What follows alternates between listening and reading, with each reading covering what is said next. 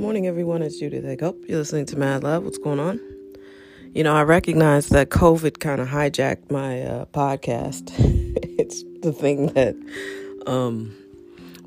mostly not just COVID, just the way, people we've put into place to handle things. That's the only reason why a government really exists, is for the big stuff, right?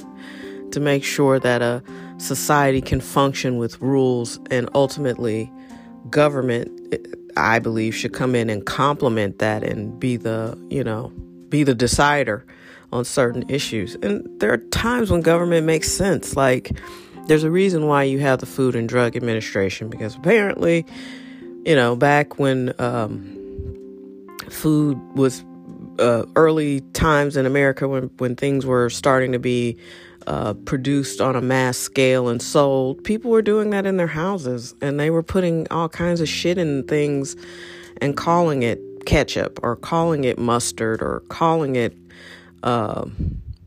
fish sauce or whatever, but you didn't really know what was in it.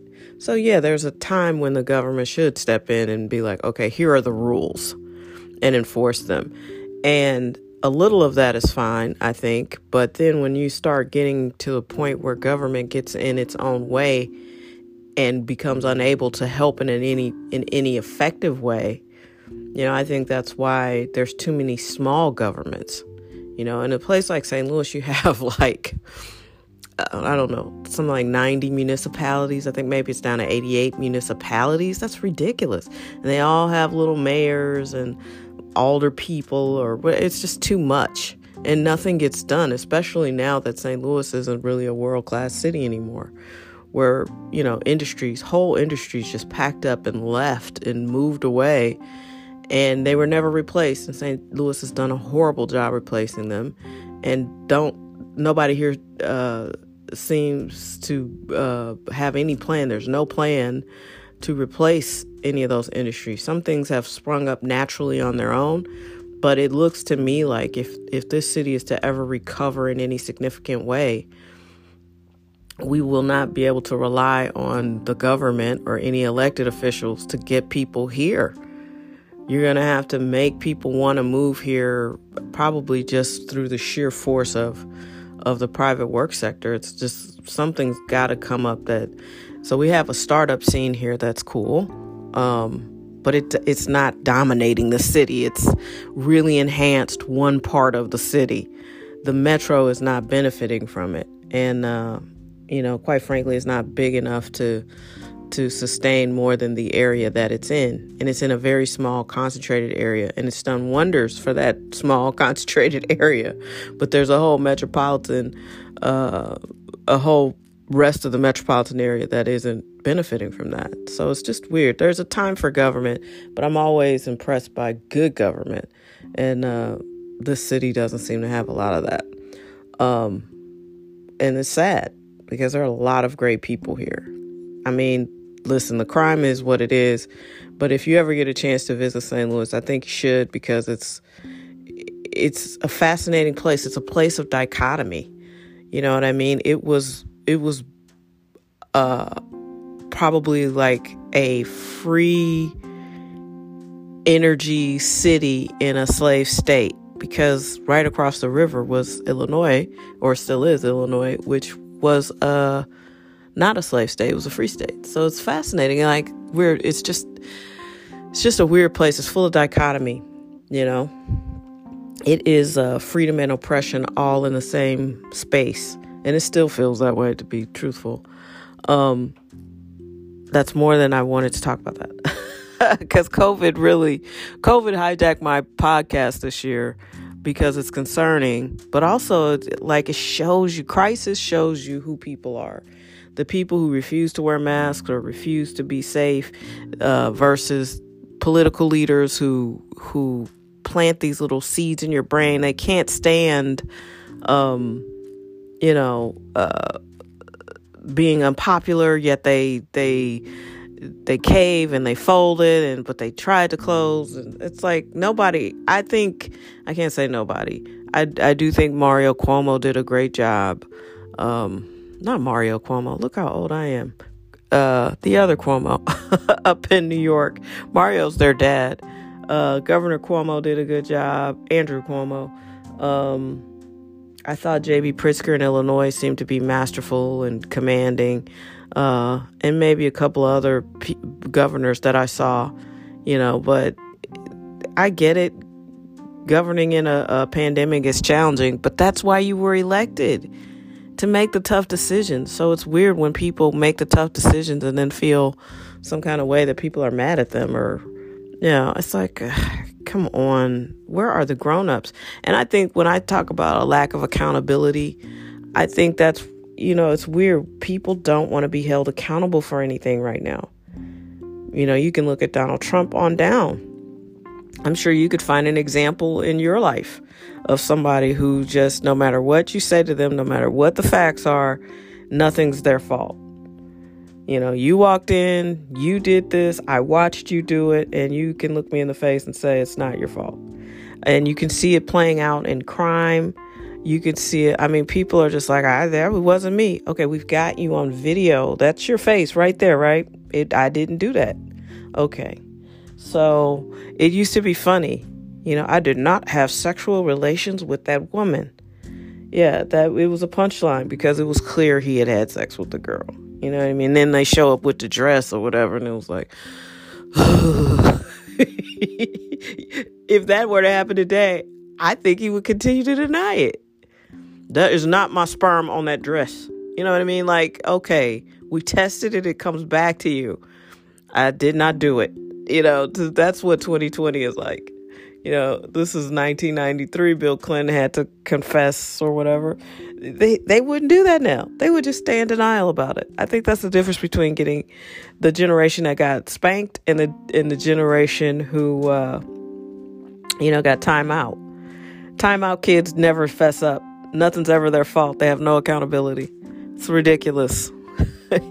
And you can tell the kids who got spanked and the kids who were like, I just let him tell me how he felt. Okay. How's that working out? Nobody wants to be held responsible or will take personal accountability for anything. That's weird. And honestly, I didn't plan a podcast on any of that. I was going to give some sort of pep talk. Well, it's not really a pep talk. It really is something that it took me a very long time to embrace. And I noticed that I have a pretty high percentage of younger people that listen to this, and not just younger than me, but younger, teenagers to people in their 20s. And I just want to make sure you guys understand, and I'm pivoting here. It's important to know that you deserve to be happy. That's what I wanted to podcast about. That's what I planned to podcast about. But, COVID and watching all the chaos that has ensued gets me distracted. Here's the thing. You deserve to be happy. And I know on the surface, that sounds like such a simple statement. Of course I deserve to be happy.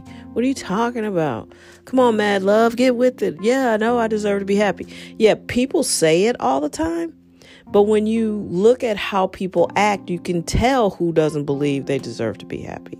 I mean, it's like obvious. There are many people who in theory feel like, oh, I should be happy. I got a decent job. I'm dating somebody that I kind of like. They're okay. They treat me okay. I got a little bit of money. I travel. Life's good. Okay. You deserve to be happier than that. You deserve to be fully engaged and enthralled with your life. And I don't know what it's like in other cultures, but in the American culture, certainly in the Black American culture, it's always this little, you always feel like there's just a little rope that your family, your ancestors, somebody's going to pull the rope and you're going to have to snap back to some sort of quote unquote reality. I'm not saying that's true for everybody, but a lot of, people in the Black community just are always waiting for the other shoe to drop. And, I know examples of people who do well financially, who are living their best lives, travel where they want, do what they want, make great money, have great families. I'm not sure if they're happy or not, but everybody's not broke is what I'm saying. So everybody who's black isn't poor, and everybody who's poor isn't black, which is why liberalism is a fraud and a sham, and I think cripples black America. Why black people still vote Democratic, I don't understand. Like straight down the ticket Democratic. Pick the best candidate. I digress. So here's the thing. You deserve to be joyful in your life. You deserve to be happy. And I think depending on how you were raised and who you were raised around, you can have these seeds of like doubt and unworthiness planted so deeply in your subconscious, you don't even know you're unhappy. You don't even realize you're not really living your best life. But everybody else can see, because you keep dating the worst person, or you're married to somebody who's really miserable and you're kind of low-key miserable with them. Your kids are miserable. Your job, you don't like that. There are some really unhappy people out in the world. And I'm saying you don't have to be unhappy. You can realize in your mind, and you may not even have to get rid of anybody or trade up, or I'm not talking about just looking at your life and getting rid of all the people and things that make you unhappy. That is part of it sometimes. But you also have to just look at how you look at the world. And maybe you're just looking at the world through a dirty filter. Like, people told you to manage your expectations. People told you you're not supposed to be happy. People told you there's a low key, what did you expect kind of energy in America.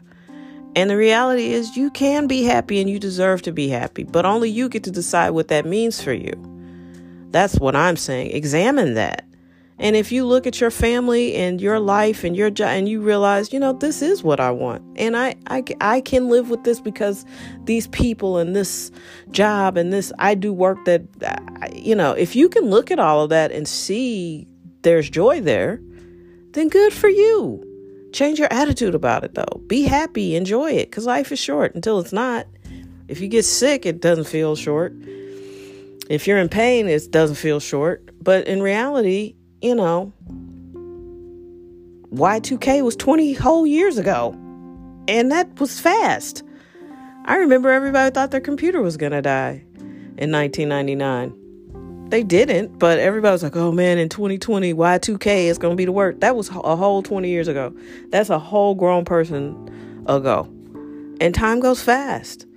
So I'm just suggesting that if you feel these deep feelings of unworthiness, those things that nag you, like even when you are having a great time and there's just something back there that's like, this is not as fun as it should be, examine that. If you need help, go get help. Go talk to somebody. There's nothing wrong, especially during this time. It's okay to not be okay. It's okay to ask for help if you need help. But I do think ultimately it's very American to, wait for the other shoe to drop. Or, everything that doesn't go your way is racism, or whatever your ism is. We just identify way, way, way too much with that kind of thing, like especially here in St. Louis. If something doesn't go your way, it's got to be because it's racism. And it's strange to me because so many things to me don't appear to be racism. It's just a backwards way of thinking. People here are just not forward moving. St. Louis is really a study in, and listen, St. Louisans are some of the best people I know, but it's not a progressive place. You know what I'm saying? And so it's interesting that progressive politics seems to be trying to have its time here. And I don't know that it'll be successful because this is not a progressive place. People in, St. Louis is probably the most expansive. St. Louis and Kansas City, the middle of the state, good luck. That will never be progressive. But they shock you every once in a while because Missourians are fairly logical, but they get fed up too. And it's like, well, we tried. We voted for Obama once. We tried. Anyway, it's important to find your personal joy. That's all. And it's hard. what I'm suggesting to you isn't easy, because I didn't realize that I was completely stuck and had deep feelings of unworthiness. I was in my mid to late 40s when I discovered that. Don't wait that late. But I didn't recognize it. I didn't think that's what it was. I just knew I was frustrated, and I knew things weren't going exactly the way I wanted. But I had no idea, on some level, I believed that was the best that I could do, or that was the best that I deserved. I don't think people realize how undeserving you can feel. And it's an ocean of emotions down there. So you can go pretty deep and realize, oh, I keep repeating the same pattern because I secretly don't believe I deserve better. Huh. And it was almost exactly like that for me. And I literally was like 45 years old. It was like, what the hell? I've been wasting all this time. Like, what's going on? And you see it. And once you recognize the pattern, you see it over and over and over again. Oh, this person, when I was dating him, this is why that one left. I mean, you could just see it. This is why I stayed in this terrible job for so long. Just on some level, you punish yourself. Don't do that. Don't do it. I spent a lot of time doing that. It was just brutal. And so I don't do that anymore. And I feel great. I've been free of that for probably about 5 or 6 years now. And it makes a world of difference. So you have to examine those parts of your brain and the things that you do that may not initially appear self-destructive or counterproductive, but they're there. And this only applies to people who aren't happy. That, you got the job you hate, but you keep getting jobs you hate. You keep dating people you hate. You're even thinking about marrying someone you kind of low-key don't like. Don't do that. Examine it. Fall in love with yourself, and I guarantee you'll fall in love with your life. That's how it works.